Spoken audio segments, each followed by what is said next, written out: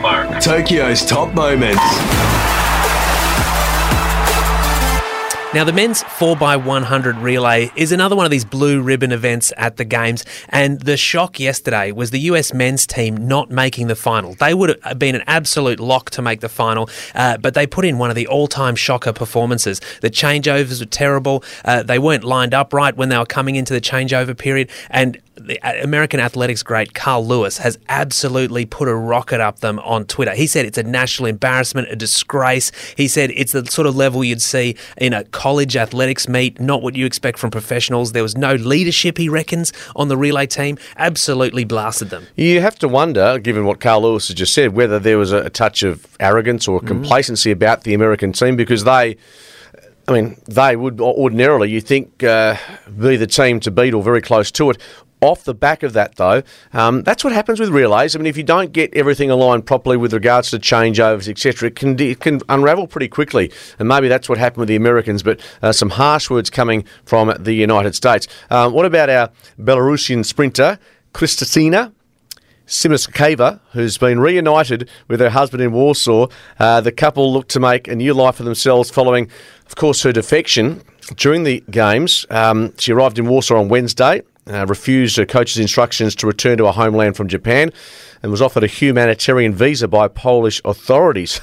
Belarus was accused of kidnapping after the sprinter criticised the coaches. She was afraid of what was to come when she went back home. It's a horrible movie story. It is a movie. Didn't we have a defection in Sydney as well, wasn't there? That does ring a bell. And I think it probably happens at every Olympics because you've got so many countries involved, and a lot of those countries aren't that amazing in how they treat their people. And I'm sure if you're an athlete who's at the top of your sport and you come to a country like Japan or Australia or America and you see the freedoms that exist in those countries, you'd be thinking, geez, I'm not going back to where I came from. No.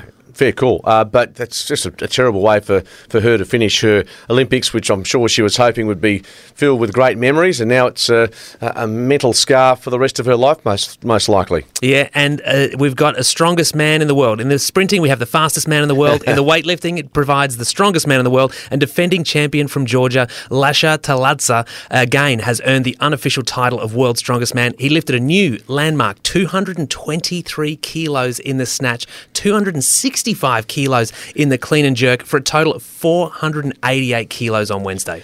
I'm thinking of those numbers, and I'm thinking in this room, the weight combined between us, he could lift all three of us and then probably double. Yeah. It's just extraordinary. I'm talking about Kate, our producer, you and I.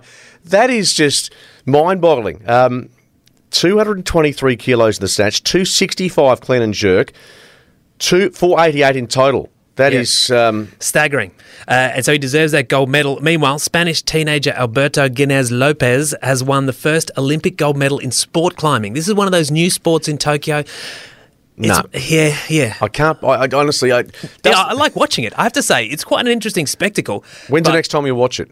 Oh. In 3 years, if it goes to Paris. If it's still there. And if it's not in Paris, I won't miss it. Yeah, the sport... I don't know where they come up with some of these sports, but this is one that I must admit I haven't given a lot of eyeball time to, but nonetheless, congratulations to the Spanish teenager, Alberto Ginés Lopez.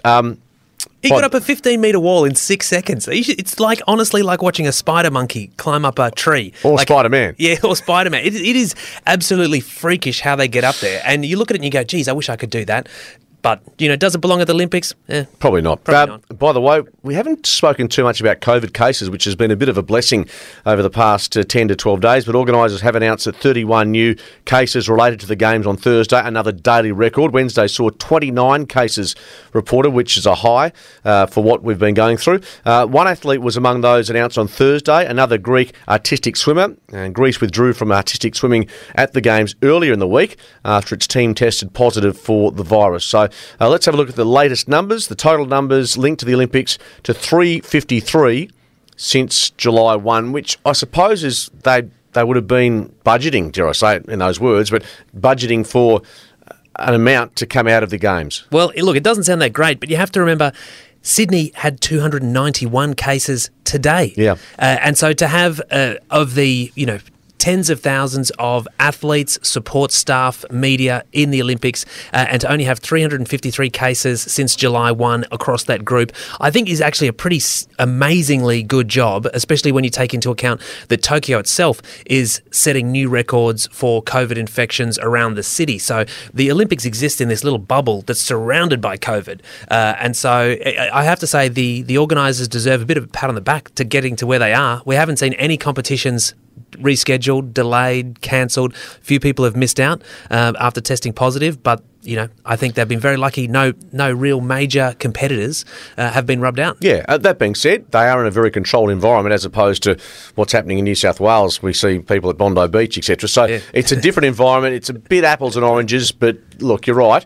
Look, they've got through this, and you have to give them credit for that, whether the game should have gone ahead or not. I think what it's done for Australians, particularly those in lockdown on the East Coast, has really given them something to hang their hat on, because the mental health and obviously the financial and the health full stop of people on the East Coast has become a priority, and the Olympics have given us something all to have a smile about. Yeah, absolutely.